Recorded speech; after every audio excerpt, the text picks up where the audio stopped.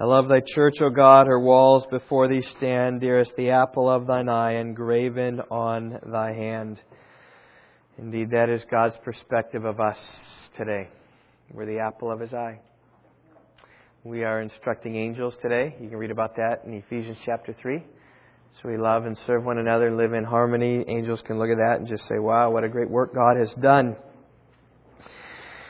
Well, before we begin, or as we begin, I want to tell you of a conversation I had with Yvonne just this past week. She purchased a course online. It's a course from Great Christian Courses. Great courses. I forget exactly what it is, but some kind of place where you can purchase a bunch of lectures. And she purchased this course called How to Listen to and Understand Great Music. Downloaded 48 lectures from the internet. Now they're all on MP3 and put on a CD and put on the iPods. And the plan is this, is that Carissa is going to listen to this with Yvonne, and they're going to go through this course as a coursework in class. And so this past week they listened to the first one. They kind of went away to, I think, Rock Cut State Park and kind of sat and listened to their music course. And she told me that something their professor said in this course, said something effective this. It says, in this course, we're going to study Western music. We're not going to study Asian music. We're not going to study African music. We're not going to study Middle Eastern music. Our focus is going to be upon Western music. And within Western music, our focus is also going to be not on the popular music of the day, but on that music which entered into the concert hall, the concert music we are going to focus upon. And then he said, even with this narrowed scope of music, it is as much an exercise of exclusion as it is an exercise in inclusion. And what he was saying there is that the history of Western music, concert Western music, as narrow as that is actually very broad still. He said it's not narrow enough to be exhaustive. It's just going to be a summary. And his battle in teaching 48 lectures was to figure out what he's going to leave out as opposed to what he's going to put in. And I know that battle as well. In recent weeks, we've been going through the sermon series, 12 stages in the Bible. You can see there on the overhead. And our aim has been to work through the historical storyline of the Bible, dividing up into 12 stages based upon Max Ander's book, 30 Days to Understanding the Bible. And in my preparation each week, it has been more of an exercise of exclusion and not inclusion. I mean, I've taken out far more than I have included. I know my sermons have been long in this series, but they've been long because there's been so much. But at times, even we didn't have time to read the whole text of Scripture that we were looking at. And I've felt like there have been times we just okay, that's good, but we can't talk about that. That's good, we can't talk about that, in order to press on in these 12 weeks. And we have begun each of our times with a little song. Thought we'd sing it again. You guys have memorized it, but let's do it again. 12 stages in the Bible, let's learn them one by one. Creation, patriarchs, Exodus, conquest, judges, kingdom, exile, return, silence, gospel, church, and missions. Well, each of these stages are historical stages in the Bible. What I've tried to do is just trace the history chronologically through all the Bible, starting with the creation account, where earth began, where heaven began, right there with God's creation account, and then tracking that through creation, fall, and the flood. And then we picked up Abraham, Isaac, and Jacob with the patriarchs. And then we know that they eventually, when the family grew up to 70, they went down into Egypt and were slavery. And we picked up the story of Israel then, taking Egypt, the Exodus, out of slavery. And then after they were taken out of slavery, they came in and they conquered the land.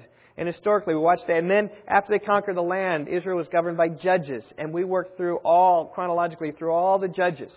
And then we came to the kingdom stage. And we looked at Saul, and can't walk there, Saul, David and Samuel, and then the divided kingdom, Israel in the north and Judah in the south. And Israel then was wiped away by Assyria, and Judah was taken into exile. And then we looked at the exile and the different waves of the exile. And then while they were there, we then saw the return and the three different waves returning back into the land to build the city and to build the temple. And then in our Bible, it's a period of silence. We looked at the history from Malachi up to Matthew. And last week we looked at the history of the life of Christ. We come today to the history of the church is where we are. And basically what we're going to do this morning is take the same approach. You know, there are many different ways we could approach this study here this morning of the history of the church. We could look at the organization of the church, who are its leaders, what are their function, what's the function of the congregation. We could look at the function of the church. What's the church supposed to do? How are the members supposed to interact with each other? How about with the world? What are we supposed to do? We could look at the activities of the church. How often do they meet together? What sort of things do they do together? How are the people trained? But all those kind of just describe the church. Our aim in these sermon series has been to really track the history. And so this morning we're going to track the history of the church. Study in the book of Acts. So if you haven't turned there already, I invite you to open to the book of Acts. Now, the book of Acts is the book of Acts. All right? I know children, sometimes you might think it's the book of Acts. Okay? But it's not. Anybody who pronounces it, any good preacher will pronounce this book Acts. SR was telling us at the dinner table, so we're talking about my sermon this morning. He said, Dad, I remember the time when I learned that it wasn't axe, like this big, club you chop down trees with. It was Acts. Because he was at someone's home and they were going in family worship talking. So we're going to study the book of Acts. It's not an Acts. It is the book of Acts. Okay? Now, Acts are actions, is what you can think of this word. They are things done. They are things accomplished. Praxis is the name in the Greek text. It's the things done. It's actions. Now, some Bibles, like New American Standard, says it's the Acts of the Apostles. Other Bibles just say Acts. That's fine.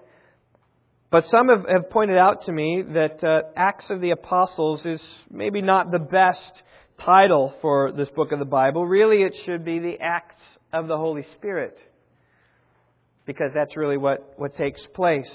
And those who say such things and make us think about it are trying to say, hey, listen, it's not just men who built the church. It was God who built the church. Now, in some measures, it is semantics. Well, is it the Acts of the Apostles, the Acts of the Holy Spirit? Yes and yes. It is the Holy Spirit working through the apostles to accomplish His work. So God always accomplishes His purposes. He works through the prayers of His people. He works through the preaching of His people. He works through the labor of His people. He works through the serving of the people. God builds the church. Yes, Paul said in 1 Corinthians chapter 3, I planted, Apollos watered, but who caused the growth? It's God who caused the growth. And how does He do it? He does it through us. But the point is well made. The history that we see in the book of Acts is the building of the church, and it is the acts that God does. It's the acts of the Holy Spirit. In Matthew 16:18, Jesus said, I will build my church. And the book of Acts records how the church was built, how it started, how it began, how it developed, some of the early problems of the church, and how it prospered and flourished, and then went forth to impact the world. Let's begin in Acts chapter 1, verse 1. This morning we're going to look at Acts chapter 1 through chapter 12. Next week we'll pick up Acts chapter 13 through 28 as we think about mission. Verse 1. The first account I composed, Theophilus, about all that Jesus began to do and teach until the day when He was taken up to heaven, after He had by the Holy Spirit given orders to the apostles whom He had chosen. So right here we see the book of Acts is really a part 2. The part 1 is mentioned here about the first account. The author here had composed the first account to Theophilus, in which he talked about the life of Jesus. He began to do and teach, says verse 1, until the day that He was taken up into heaven. And those of you who know, this is Luke who wrote this. Because the first 4 verses of the book of Luke, he describes, he's writing this to give an exact account for what took place through the life and ministry of Jesus. And he wrote to Theophilus. And so here's the second account written to Theophilus. It's a book of the Acts of how the church took place. And we see this starting here in verse 3. Jesus, resurrected from the dead, to these He also presented Himself alive after His suffering, by many convincing proofs, appearing to them over a period of 40 days, speaking of the things concerning the kingdom of God. You say, what did Jesus do? After He resurrected, it was 40 days later until He ascended. What did He do? Well, He made appearances to many people. Paul said in 1 Corinthians 15 that He appeared to over 500 at one time. He appeared to all the disciples. He appeared to some women, But what else was He doing? He was teaching. His focus was on teaching His disciples. And the topic of His teaching was the kingdom of God. That's what it says there.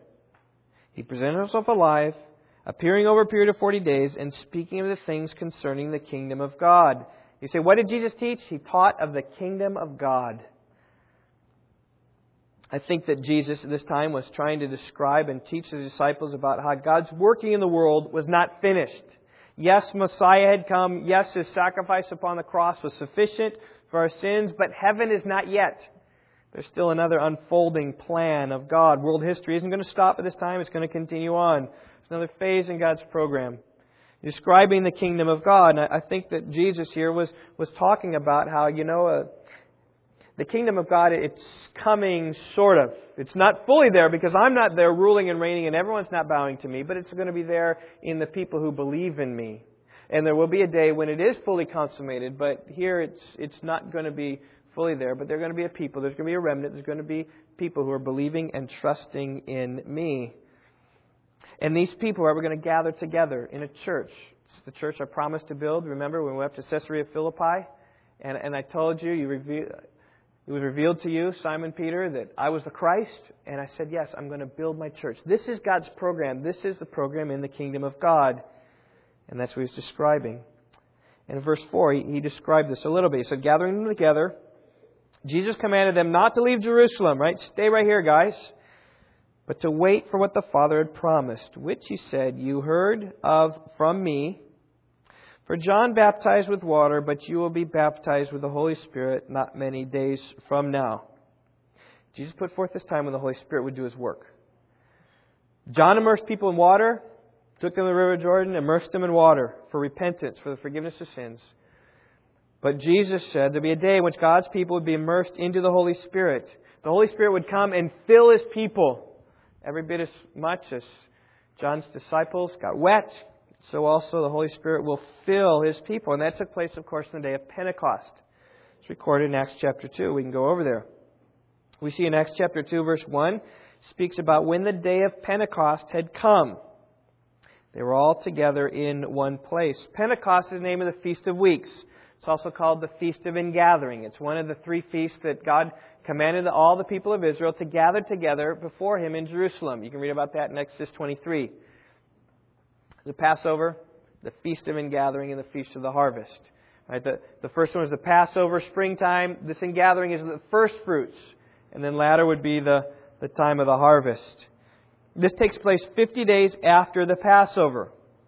So you think about it, you start doing your math. Okay, 50 days after the Passover. Passover took place, that's when Jesus was sacrificed. Then a few days in the tomb and resurrected. And then we had 40 days of Him teaching.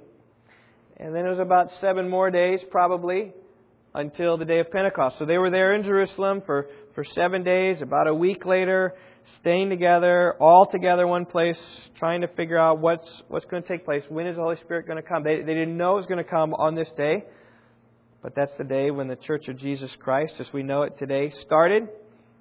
When all the people were together. And it was a strategic day, by the way.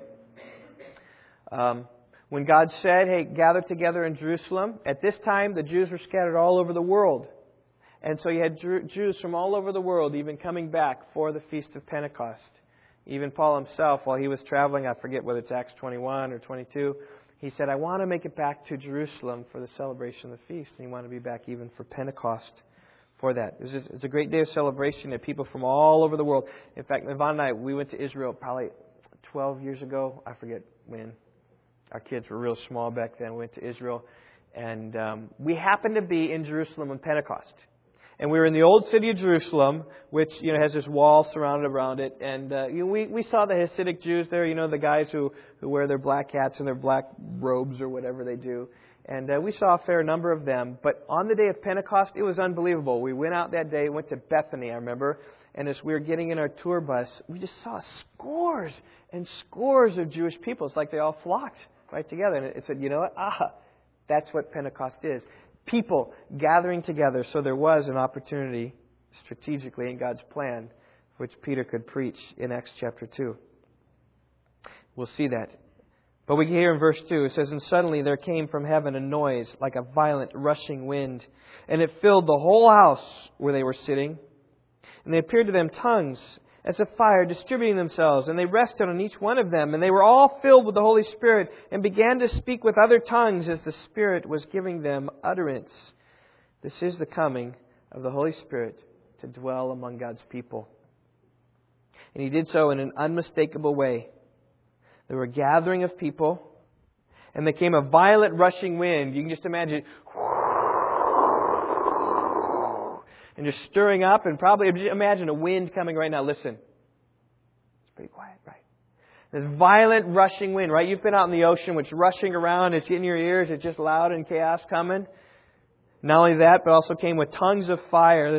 This fiery tongues, whatever it was. Maybe it's an imagery or appearance or vision or something. I'm not sure. Somehow these tongues were distributing themselves to everyone. And everyone began to speak with other tongues. All of us speaking in other tongues. And nobody who had been in that room left unshaken. They're like, whoa, something different happened in our meeting today. This is not the normal. In fact, it was once when it took place when the Holy Spirit came and descended upon them. Jesus promised this would come to the disciples. John 14, 25 and 26, "These things I have spoken to you while abiding with you. But the Helper, the Holy Spirit, whom the Father will send in my name, He will teach you all things and bring to your remembrance all that I said to you." He says, listen, the Helper's coming, the Paraclete, the Holy Spirit. He's going to come. The Father will send Him. Later, Jesus said in John 16, verse 7, "I tell you the truth, it is to your advantage that I go away." It's hard for the disciples to believe. Here was their leader. Here was the one who they're rallying around. It's to your advantage that I go away. In other words, it's better to have the Holy Spirit than it is to have Jesus walk in your presence. It's amazing he said it is. It's better that I go away. For if I do not go away, the Helper will not come to you. But if I go, I will send Him to you. Holy Spirit here is identified as our helper, is what Jesus calls Him. It is the Paraclete. It's the one that calls alongside, the one that comes and encourages and helps in all things. The Holy Spirit is the one who convicts us of sin, thus drawing us to Jesus. The Holy Spirit is the one who sanctifies us, Romans 8:13. The Spirit is the one who helps us pray. We don't know how to pray, Romans 8:26 to 27. And here, by the way, is my first point of application. By the way, my points this morning aren't going to be so much, this is this, this is this, this is this. More going to be like, I'm going to go through Acts a little bit, and just at various times, I just want to input some things for us at church. So it's not just a mere history lesson. My first point is this: we need the Holy Spirit. We need the Holy Spirit. The church is not merely another man-made institution like the Rotary Club or the United Way devoted to community service. No, the church is a supernatural organization. Jesus Christ is building His church. The Holy Spirit is working in His church. We need the Holy Spirit. To try to build a church without the Holy Spirit is a lot like building a log cabin made of plastic log-looking like substances. Right? There's a new deck substance that's come out today that it's been around for some time. I've just seen it in Lowe's. I've been there recently. Someone pointed out to me recently that it's pretty expensive. It's more like a plastic, I'm not sure, it's fiber or something that looks like a deck. Okay? So imagine yourself making a log cabin out of some stuff like this. It may look like a log cabin. You may live in a structure like this, but it's not a log cabin. It just looks like a log cabin. To try to build a church without the Holy Spirit is like trying to build a car without an engine. You can put doors on it, you can cover it over, have a nice paint job, have windows and everything, but it's not going anyplace. It's not an automobile. You can't move. It may look like a car, but it's not a car. And likewise, you can build a building, you can gather a group of people, you can even call yourself a church. Without the Holy Spirit, It's not a church. Because a church isn't something that we can organize and put together by ourselves, because a church is a supernatural institution created by God, built by Jesus, and empowered by the Holy Spirit. We need the Holy Spirit. It's the Holy Spirit that will do miraculous things among us like He did the day of Pentecost. Let's look what took place here. Now there were Jews, verse 5 of chapter 2, living in Jerusalem, devout men from every nation under heaven. And when this sound occurred, the crowd came together and were bewildered, because each of them was hearing them speak in his own language. They were amazed and astonished, saying, "Why are not all these who speaking Galileans?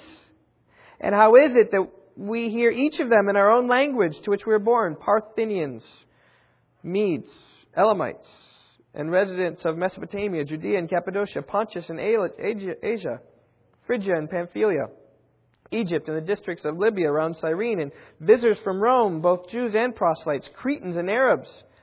We hear them in our own tongues, speaking of the mighty deeds of God." And here's the point I made before about Pentecost. So Jews from all around the world will gather here today to Jerusalem for the feast. Right? They all came from different cultures. They were all Jewish, coming from different cultures and different places, learning different language. And some knew Coptic, and some knew Cretan, and some knew Arabic, and some knew other different languages. And here they were listening to these Galileans, right? Because these are Jesus' disciples up from north in Galilee. Now they're in Jerusalem. And we heard them speaking in their native tongue. Those who didn't know a word of Parthian, grew up in Galilee their whole lives, spoke with a Galilean dialect, would come down to Jerusalem, and they spoke Parthian, whatever language that is. I'm not sure if that's a real language. But these people from Parthian said, "It's exactly right, accent and all." And they didn't know what they were saying. They were just speaking this. And those who didn't know a word of Libyan were speaking fluent Libyan. And those who didn't know a word of Egyptian were speaking fluent Egyptian. Not just walking like an Egyptian, talking like an Egyptian is what they were doing.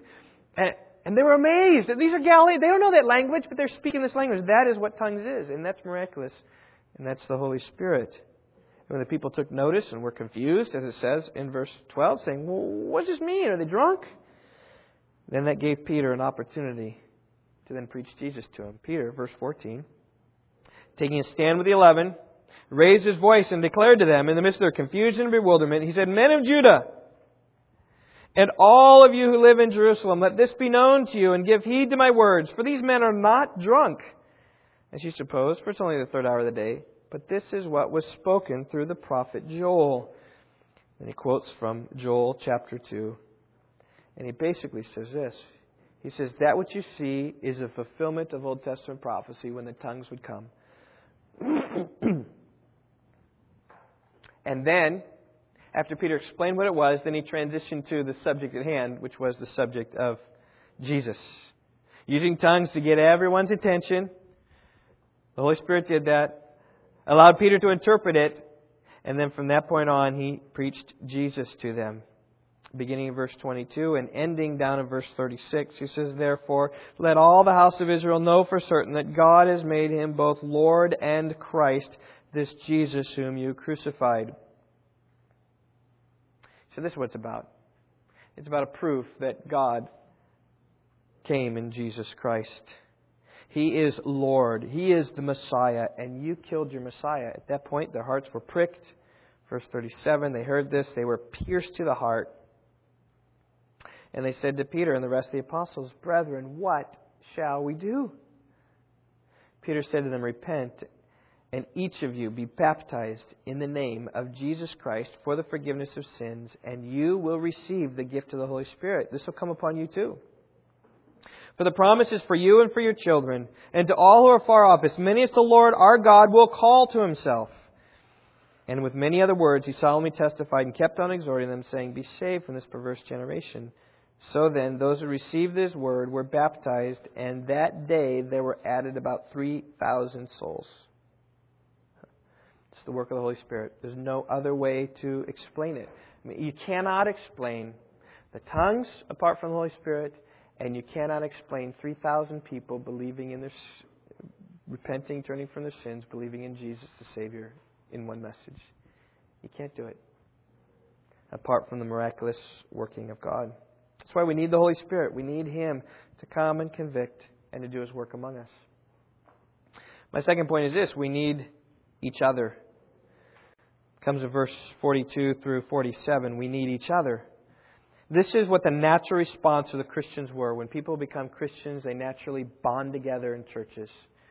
They bond together with other believers. They bond together in other like-minded people. It says this, 42, they were continually devoting themselves. Pros katarizo. They were with diligence, being diligent to make sure this happens, devoting themselves to the apostles' teaching and to fellowship and to breaking of bread and to prayer. These are 4 activities that are crucial to the life of any church body. In fact, as I recall rightly, it's the Foursquare Church, a charismatic church, which would identify these 4 things as their 4 fundamental things. The apostles' teaching, right? Gathering a church body to hear the apostles teach a word from God. Fellowship means sharing. Just giving of themselves. What I have is yours, what yours is mine, and sharing together. The breaking of bread refers probably primarily to the Lord's Supper, remembering the cross of Christ, but also as reference to eating together, as they did in verse 46. Gathering together to pray together. Probably the thrust here in verse 42. They devoted themselves to prayer together.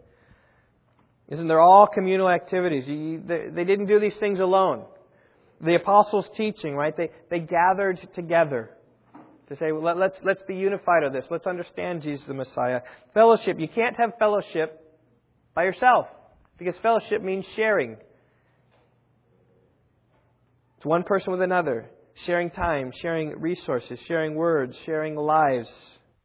Breaking of bread together.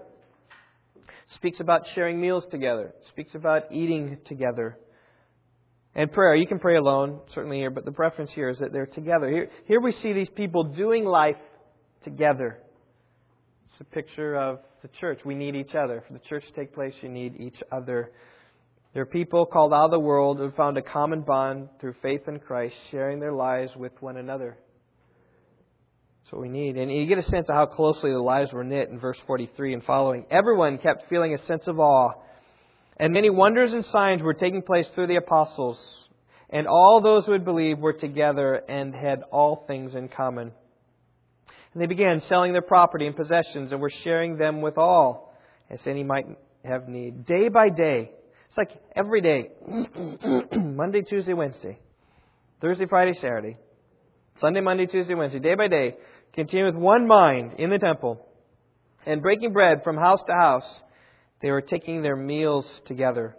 With gladness and sincerity of heart. Praising God and having favor with all the people. And the Lord was adding to their number day by day those who were being saved. And then you can turn over to chapter 4 and see much the same thing taking place. Look at chapter 4, verse 32. And the congregation of those who had believed were one heart and soul, and not one of them claimed that anything belonging to him was his own, but they had all things in common, property to them. And with great power the apostles were giving testimony to the resurrection of the Lord Jesus, and abundant grace was upon them all. For there was not a needy person among them, for all who were owners of land or houses would sell them and bring the proceeds of the sales and lay them at the apostles' feet, and they distributed to each as any had need. I mean, that is the life of the church. Why you need each other. The great unity, great caring, great love. At this point, it is appropriate for me to ask you, examine your life. Do you know anything about this? Does your life come close to this? You sharing your lives with the people in the church? Or for you, is Rock Valley Bible Church just Sunday morning and that's it? Does it go beyond? We need each other. That is the picture of the church that we see here in Acts. And that's what God built. I don't think it was an accident that the church arose and they were together, and that caused also more and more people to come and be attracted. People are attracted when they see other people love and serve one another. See, we're talking here about people who are with one another, taking their meals together with gladness and sincerity of heart. You know, it's not an accident today that we have a potluck meal. We have that so as to cultivate this togetherness and this oneness as a church body. Is it your pattern to stay for the potluck? Because we need each other. We need you to stay. We need to eat. Share homes. Do you have people over your house for dinner? Are you sharing meals with each other? This should happen continuously throughout the week. We need each other. But we need more than that. We also need Jesus. We see this in Acts 2 through 4. We need Jesus. It's obvious we need Jesus, right? I mean, He's the Messiah. He's the one that sacrificed upon the cross for our sins. He's the one we believe in. We are Christian churches, right? We are those who believe in Christ. But I want to show you here in Acts 2 that what the apostles preached about was all about Jesus. Here in Acts chapter 2, Peter preached Jesus. And now let's go back to chapter 2, verse 22. Men of Israel, listen to these words. Jesus, the Nazarene, a man attested to you by God with miracles and wonders and signs which God performed through him in your midst, just as you yourselves know. This man, delivered over by the predetermined plan and foreknowledge of God, you nailed to a cross by the hands of godless men and put him to death. But God raised him up again, putting an end to the agony of death, since it was impossible for him to be held in its power. And then comes a quote in Psalm 16. We don't have time to read it, but it talks about how the resurrection from the dead was promised through His Holy One. And then he says, hey, David is dead, who wrote that psalm, but I know that Jesus wasn't abandoned to the tomb. And then he continues here in verse 32. This Jesus, God raised up again from the dead, to which we are all witnesses. Therefore, having been exalted to the right hand of God, and having received from the Father the promise of the Holy Spirit, He has poured forth this, right, tongues, this Holy Spirit, which you both see and hear. In verse 36, therefore, let all the house of Israel know for certain that God has made Him both Lord and Christ, this Jesus whom you crucified. Peter preached Jesus to them. I mean, the whole sermon is about Jesus. There's one point, it's just Jesus. Let me just tell you about Him. Let me tell you about His life. Let me tell you about His death, His resurrection. Let me tell you then about His blessing that's come upon you. Let me tell you that He is the one seated high and exalted. Let me tell you that you're the one that killed Him. It's His message. And they all believed in the name of Jesus. And then in chapter 3, Peter had a chance to preach again. He healed a lame beggar and said, what is this that took place? And Peter then had an opportunity to explain what took place. Everyone was filled with wonder and amazement what happened. Chapter 3, verse 10. Peter said, okay, well, before I had this tongue, this is an opportunity to preach. And now I have this lame beggar. Now I got an opportunity to preach. What are you going to preach? You're going to preach the same one-point sermon. You're going to preach about Jesus. Look at verse 13. The God of Abraham, Isaac, and Jacob, right? The patriarchs. The God of our Father has glorified His servant Jesus, the one whom you delivered and disowned in the presence of Pilate, when he had decided to release Him. But you disowned the Holy and Righteous One, and asked for a murderer to be granted to you, and put to death the Prince of Life, the one whom God raised from the dead, a fact to which we are witnesses. And on the basis of faith in His name, it's at the name of Jesus, which has strengthened this man, which you see and know, and the faith which comes through Him, and given Him this perfect health in the presence of you all. He said, Jesus is the guy that granted health here. And then He called them repentance. Verse 19, repent and return so your sins may be wiped away. In verse 26, for you first God raised up His servant Jesus and sent Him to bless you by turning every one of you from your wicked ways. Calling the people to repent and calling them to turn, to believe in Jesus, because we need Jesus. It's what they preached. It's what the people believed, and it's what caused this tremendous unity, is the faith in Christ. Well, Peter continued on, but it caused problems with the religious leaders of the day, the Sadducees. They were distressed, it says in chapter 4, verse 2, because they were teaching the people, proclaiming in Jesus the resurrection of the dead. So they put Him in jail. And then they brought Him to give an account. So, what are you doing filling Jerusalem with this teaching? And then Peter said this. Verse 8, chapter 4, verse 8. He preaches a message again. What do you think he's going to preach? He's got one point. What's his point? Hannah, what's his point? Points to Jesus. Okay? That's your outline right there. Jesus, he preaches. Rulers and elders of the people, if we are on trial today for a benefit done to a sick man, as to how this man was made well, let it be known to you all and the people of Israel that by the name of Jesus Christ the Nazarene, whom you crucified, whom God raised from the dead, by this name, this man stands here before you in good health. He is the stone which was rejected by you, the builders which became the chief cornerstone. And there's salvation no one else, for there's no other name under heaven is given among men by which we must be saved. There's Jesus. You guys need Jesus.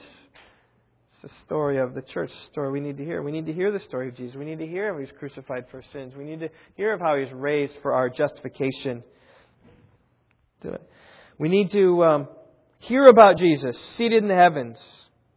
We need to hear about Jesus, the King of Kings, coming to rule and reign. That's what the church has been about. It's always been about Jesus. Peter preached Jesus in Acts 2, in Acts 3, and Acts 4. But I think even my point here is bigger than just we need to just preach about Jesus. No, we need to embrace everything about Him. And it's not merely even that we need to believe, but I think also we need to love Him. We need to spend time with Him. We need to commune with Him. Look at chapter 4, verse 13. I love how this is described here, Peter and John. Here's the antagonistic council. Observing the confidence of Peter and John, and understood they were uneducated and untrained men. I mean, these weren't great men. These weren't erudite men. These were just common fishermen, laborers, union workers. They were amazed and began to recognize them as having been with Jesus. So here were people who were with Jesus, and Jesus changed them. So they went out and spoke boldly for Him. And I just say that this is talking about Peter and John were with Jesus physically, but I think the truth is well taken, that if you spend time with Jesus in your closet, spend time alone, love Jesus, it's going to affect you. We need Jesus to infect us and to affect us. As we do that, then the church will progress. By the time we reach the end of chapter 4, we're up to 5,000 believers in the church, growing by leaps and bounds. Jesus was working, the Holy Spirit had come. But not all was good. In chapter 5, we read of the story of husband and wife Ananias and Sapphira who wanted to get into this whole sharing thing. So they sold their property, held back some for themselves, but said, which was okay. If they'd have held back some and said, well, we sold this, but we need to live on some of this, but here we'll give you half of the proceeds. That would be okay. They lied, though. They said, we gave it all, though they kept it for themselves. They died on the spot since they were convicted of their lying. But that didn't stop the incredible advance of the church. Many were coming to faith in Christ. Many were coming into the church. And with greater numbers come greater burdens. We see the burdens coming here in chapter 6. I'll just read it. I'm sure you're familiar with this story. Now at this time, when the disciples were increasing in number, a complaint arose on the part of the Hellenistic Jews among the native Hebrews because their widows were being overlooked, the daily serving of food. So the 12, some in the congregation of the disciples said, it's not desirable for us to neglect the word of God in order to serve tables. Therefore, brethren, select from among you 7 men of good reputation, full of the Spirit and of wisdom, whom we may put in charge of this task. But we will devote ourselves to prayer and to the ministry of the word. The whole statement found approval with the whole congregation, and they chose Stephen, a man full of faith and the Holy Spirit, and Philip, Prochorus, Nicanor, Timon, Parmenas, and Nicholas, a proselyte from Antioch. And these they brought before the apostles, and after praying, they laid their hands on them. With so many people, the 12 apostles simply couldn't handle serving 5,000 people. The care of widows was one place where care is being neglected. There may have been others. We know of this. It's not the apostles didn't think it was worthy. It's not the apostles didn't think this was good enough for them. It wasn't that they thought that was below them. It's the apostles were being burdened by that, and they couldn't do that. They were neglecting prayer and the ministry of the word. They couldn't do that amidst all their other responsibilities. So they came with a plan. With the help of the congregation, they selected 7 men who are qualified, Spirit-led men to devote themselves to ministry of mercy. I call these people proto-deacons. These were like the first form of deacons in the church. You want to say, what does deacon do in church? It is just right here. Devotes themselves to ministry of mercy. They weren't officially deacons because they hadn't come into church in the being yet. Because the church here, you got to understand also, it's kind of just molding. All of a sudden you got 3,000 people. What do? You have 5,000 people, and it took some time to figure out how it's going to work itself out, especially as people scattered. And worked itself out with deacons helping in the matter of widows. And here comes our application. I said, we need servants. We need deacons. But more than that, we need servants. We need deacons in official capacity. But we also need servants in an unofficial capacity. I think the idea here is there was a burden coming because of so many of the people, and then we had people arise to help ease the burden. You can't have a church of 3,000, 5,000 people without others serving and helping. And so also in the church, we need servants. And I say many of you at Rock Valley Bible Church do serve. I thank you for that. You bring snacks, you help in the nursery, you teach children's church, you help with the setup, you help with the tear down, you help with the bulletins, or you help with PowerPoint, or you volunteer meals, or you give, and it's good, it's needed. I'm thankful for that. But I would even encourage you to press your service on beyond that, beyond just making a Sunday morning happen. I think about these widows. This is a life-on-life ministry. There was care for people here. There was love for people. And so I would encourage you to do that. Care for people. Love people. Pray with people. Find out what their needs are and give to their needs if they're financial needs. Far better even that you know somebody has a need and you give them, you help them, you give them things, or you help them somehow, or you teach them a skill, or you come and you gather at people's house to do some work together. Be a blessing to people. Serve others. A good example of that, Garth, I remember when you guys were kind of without a house, several families came up to you and said, you can live with us for a while, right? That's great. It didn't come to fruition because you found a place to live, but with your in-laws. But that's the kind of thing. When someone doesn't have a place to live, let's take them into our homes. We got an extra room. It's going to be tight for a while. Maybe it's not the long-term solution. We don't like freeloading here, but you know what? You're in need, and I know you and I love you, and so let's come on. That's what the church needs. We need servants. Well, the church continued to grow and continued to have problems. This time the problems came from without. The problems from within came because of too many people. The problem from out became because of some of the things that were taught. At the end of chapter 6, we see Stephen, one of these proto-deacons, who had been appointed to serve in these ways, was being charged with heresy. Some were secretly introduced to save. Verse 11. We've heard him speak blasphemous words against Moses and against God. And some have said, verse 13, this man incessantly speaks against the holy place and the law. We have heard him say this Nazarene Jesus will destroy this place and alter the customs which Moses handed down to us. Now, there's probably some truth in this because the law, it's only a shadow, could never make the worshipers perfect. But the new covenant can. And so there's a disavowing of the law for the new.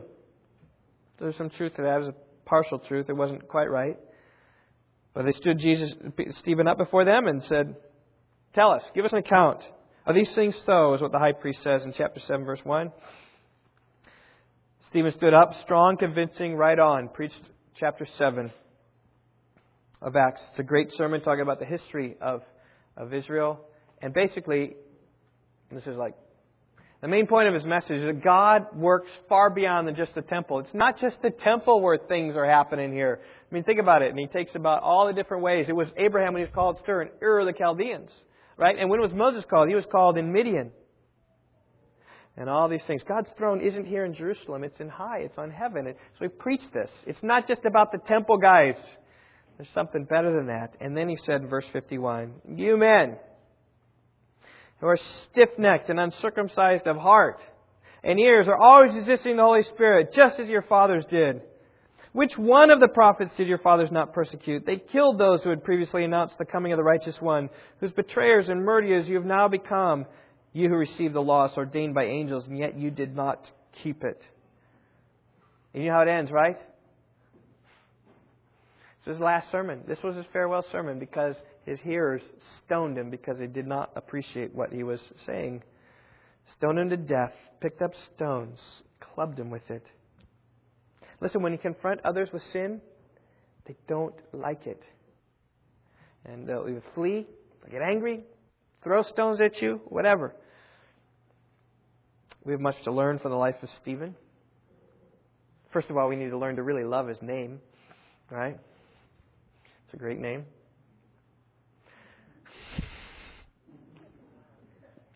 Okay? We have other things to learn from Stephen. No, we don't need to be stoned like him, but we do need boldness like he had. Here, chapter 7, we need boldness. We need the Holy Spirit. We need each other. We need Jesus. We need servants. We also need boldness. We need boldness to stand up and tell others of the sin. We need boldness to tell others they need to believe in Jesus, the righteous one. We need to tell others. We need to have the boldness to say salvation is only in Jesus. fact, I think boldness is one of the keys to the early church growth. Back in chapter 4, verse 31, it said, when they prayed, the place where they gathered together was shaken, and they're all filled with the Holy Spirit and began to speak the Word of God with boldness. I just encourage you guys to speak Jesus to people. Spread the message wherever your influence goes.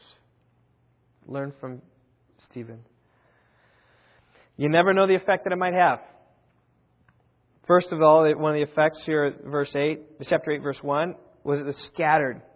Right? This was, in some sense, the launch of the missions movement of the Christian church, because up to this point, they were still in Jerusalem. And by the way, it wasn't just 2 days. It was several years, probably. They were still in Jerusalem. And as a result of this, everyone was scattered except the apostles stayed in Jerusalem. They all scattered abroad, and the word began to spread. We'll hit more of that next week when we look at missions. But we see that it spread up south to Judea and north to Samaria. And just spread there, and then it's continued to go. That's one effect it might have. But another effect it might have is even upon Saul. It says in chapter 8, verse 1, Saul was in hearty agreement, put him to death. This may have been the seeds of his conversion right here. As Saul heard the message clearly, saw a man willing to die, saw a man dying with words on his voice, Lord, do not hold this sin against them. Saul saw someone die like that. Saw someone had boldness. Saw someone who had a passion for Christ. And it was in chapter 9 that we read of the conversion of Saul. Chapter 9, verse 1, Saul, still breathing threats and murder against the disciples of the Lord, went to the high priest and asked for letters from him to the synagogue at Damascus, so that if he found any belonging to the way, that is Christianity, both men and women, he might bring them bound to Jerusalem. And as he was traveling, it happened that he was approaching Damascus. Suddenly a light fell from heaven all around him, and he fell to the ground and heard a voice saying, Saul, Saul, why are you persecuting me? He said, Who are you, Lord? He said, I'm Jesus whom you're persecuting, but get up and enter the city, and it will be told you what you must do. Saul was going to the city with his friends. After he'd been blinded like this, didn't know what to do. Meanwhile, God appeared to Ananias and told him, verse 15, Go, for he is a chosen instrument of mine to bear my name before the Gentiles and the kings of the sons of Israel. For I will show him how much he must suffer for my name's sake. So Ananias departed. So here's Saul, blinded, going to the city. God calls Ananias, hey, go meet with Saul. So Ananias departed, verse 17 of chapter 9, entered the house. After laying his hands on your brother Saul, the Lord Jesus, who appeared to you on the road by which you were coming, has sent me so that you may regain your sight and be filled with the Holy Spirit. And there's a comment here. He was filled with the Holy Spirit. We just need to be filled with the Holy Spirit. The Spirit needs to come. And immediately there fell from his eyes something like scales, and he regained his sight, and he got up and was baptized. He took food and was strengthened. Some of his first actions was to go right into Damascus, go into the synagogues, and say, Jesus is the Son of God. And he was confounding the Jews.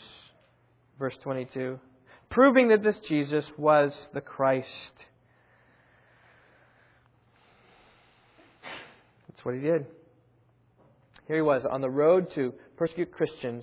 God saved him.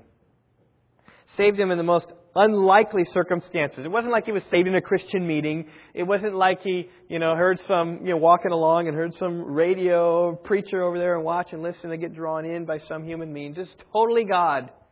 God appears to him and says, Saul, come. And then I love even how he says he's a chosen instrument of mine. On the road to persecute Christians, stopped in his tracks, and from that day forward, Saul, who came to know as Paul, one of the greatest spokesmen the church has ever known, ended up writing 13 books of the New Testament, education and giftedness matched by nobody else in the history of the church. I think God said, I need him now. That's what he did. J. Atherton Sanders has written about Paul. A present-day parallel of Paul would be one who could speak in Peking in Chinese, quoting Confucius and Mencius, write closely reasoned theology in English and expound it in Oxford, and defend his cause before the Soviet Academy of Sciences in Russian in Moscow.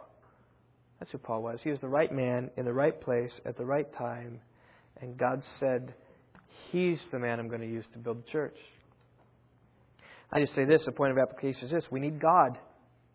We need God. This is the point of Acts chapter 9. It's God who's building His church. It's Jesus who's building His church. We need God to call people to Himself. We need God to take the bold words that we say to others and cause them to penetrate deep into the hearts of people and change them radically so they can see their sin and see the glories of Christ. We need God to convict people of their sin. We need God to convert people. Because that's what Acts chapter 9 is about. Acts chapter 10, we see the same thing. Miraculous circumstances take place, bringing the gospel to the Gentiles and God building His church. We're introduced to chapter, verse 2, of a devout man whose name's Cornelius. He gave alms to Jewish people. He prayed to God continually. He was a God-fearing man. God appeared to him and said, verse 3, Cornelius, verse 4, your prayers and your alms have ascended as a memorial before God. Now dispatch some men to Joppa and send for a man named Simon, who's also called Peter. He's staying in a tanner named Simon, whose house is by the sea. And here was Cornelius in Caesarea. It says, go north, this Joppa, just send your men, go find this guy Peter. He's staying in the tanner's house, and call him back. That is miraculous in and of itself. But while these men are on their way, Peter, it says later, was on the roof a little before dinner time, seeing a vision about this food coming down, which was unclean. As a Jewish person said, I've never eaten that. And the vision said, eat. He said, I've never eaten. He said, eat. 3 times. So whatever. And then, if you look in chapter 10, verse 19, it says, behold, 3 men are downstairs looking for you. Get up, go downstairs, and accompany them without misgivings. I've sent them myself. So this is just God working to build His church. How else can you explain 2 simultaneous visions of these men from Cornelius going up to Joppa, Peter praying, seeing this vision, saying, okay, you know what, these guys are coming, and going down and talking to them. It's a vision to Cornelius, a vision to Peter, and these visions are the means to which God brought the gospel to the Gentiles. It was God doing the work. It was God bringing the gospel. We need God. We need God. That's where the story of the book of Acts is, the story of the acts of the Holy Spirit, as much as it is the story of the acts of the apostles. Because you just see, if your eyes are open, you just see God working and weaving in the working of the early church. Finally, we need prayer. We need prayer. This is Acts chapter 12. In verse 2, we read that Herod put James to death with the sword. He's a leader in the church. So now he's going after Peter. He arrests him in verse 3. And his plan was to kill Peter. So Peter, verse 5, was in prison. And when the people knew that Peter had been in prison, what did they do? They prayed. Look at what it says. Prayer was being made fervently by the church to God. Earnestly praying. I trust at Rock Valley Bible Church, if I was thrown in prison, you all would be gathering together fervently praying for me. I hope that's the case. And a miraculous then release from prison. We don't have time to look at that, but an angel came basically and woke Peter up, and Peter walked out past all these guards. They didn't know what. Guards never knew what happened. Peter was out in the street. He came to himself, and then he went to the house of Mary, as it says here in verse 12. The mother of John was also called Mark, where many were gathered together and were praying. I don't know how he knew that they were there praying, but they were praying. There was an impromptu prayer meeting. Funny story about going to the door and knock. Rhoda comes. Hey, is Peter released? And goes back. No, you're just dreaming. He's not there. He's in prison. Remember, we're praying for his release from prison. He's in prison. That's what they were doing. It's funny. But then Peter came into their midst. He described how the Lord had led them out of prison. He said, in verse 17, report these things to James and to the brethren. They went to another place because they had to find a place of hiding. I'm sure is what took place there. But I just say this. We need prayer at Rock Valley Bible Church. I mean, and think about my points today. We need the Holy Spirit, right? We need God to work. We need each other, right? We need a body of community. We need Jesus. He's the center of everything. We need servants to serve one another. We need boldness to tell others of Christ. We need God to work to convict, to bring sinners to Himself. And of course, it's only natural that we need prayer. We need to pray to God that God would work in our midst. That's what we need.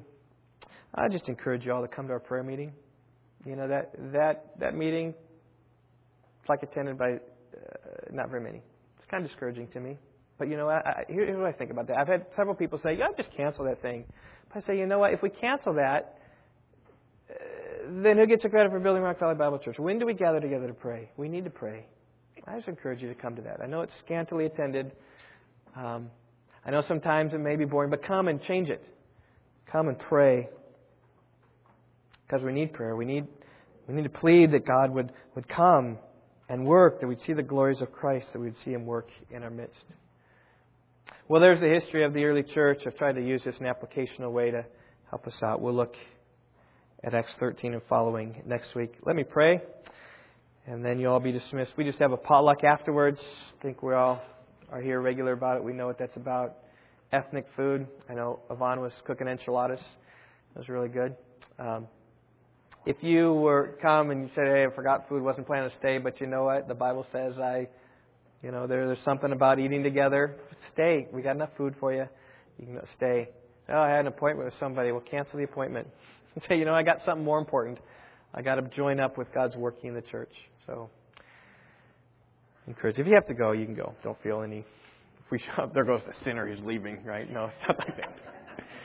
It's just fine. I understand how that goes. Boy, but if at all possible, please join us. That would be great. Let's pray.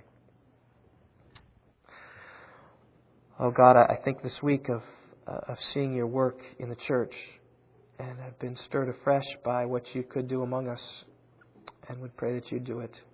I pray that You'd come among us in Your Spirit, as even we know You come when we believe, certainly, but even Peter was filled several times, empowered by the Spirit to accomplish his work, and I pray You would do that for us. I pray our body here would be a body devoted, committed to one another, serving one another, helping one another, being with one another, and loving to do so, encouraging one another, lifting one another up, praying for one another. I think of all those who are gone today, and we would pray that they'd feel an ache in their heart of being gone.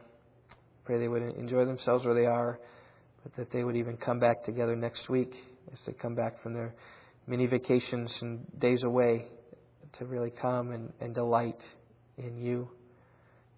I pray that Christ would be center in all that we do. May we preach Christ and Him crucified.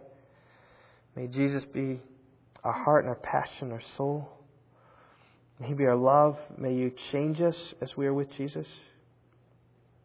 I pray You'd raise up servants, not only leaders in official capacity who serve, but also a body of ministers who would serve in the body, would serve and take care of others and help others with their real needs. I pray for boldness. God, I pray for myself. I know how I lack that, and I need that to speak with others. I think even of my neighbor, having opportunities with him, hopefully, just praying for that. Lord, we pray that You would give us Yourself, work in a miraculous way amongst us. Convict people of sin, convert them, whether it's children here, whether it is neighbors or co-workers or classmates or wherever. I pray that You'd convert them. I pray that You would work. Paul, he was Your chosen instrument. It's so clear, Your sovereignty of calling people to Yourself. And pray that You would do that. I pray, Lord, that we would be a praying church. I pray even for our prayer meeting. I pray that You would cause that to be a time filled with joy, where we would pray together. I know how easy it is when there's a great disaster, maybe to come and pray. If I'm in prison, maybe we'd come pray for that. But I pray You'd teach us to have great joy, to pray over even the little things.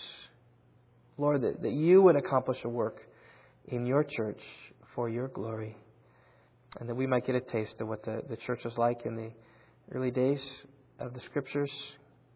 I pray even this week that You would help us, be with us, sustain us, cause us to look to Jesus, who's our only hope. We pray in Jesus' name. Amen.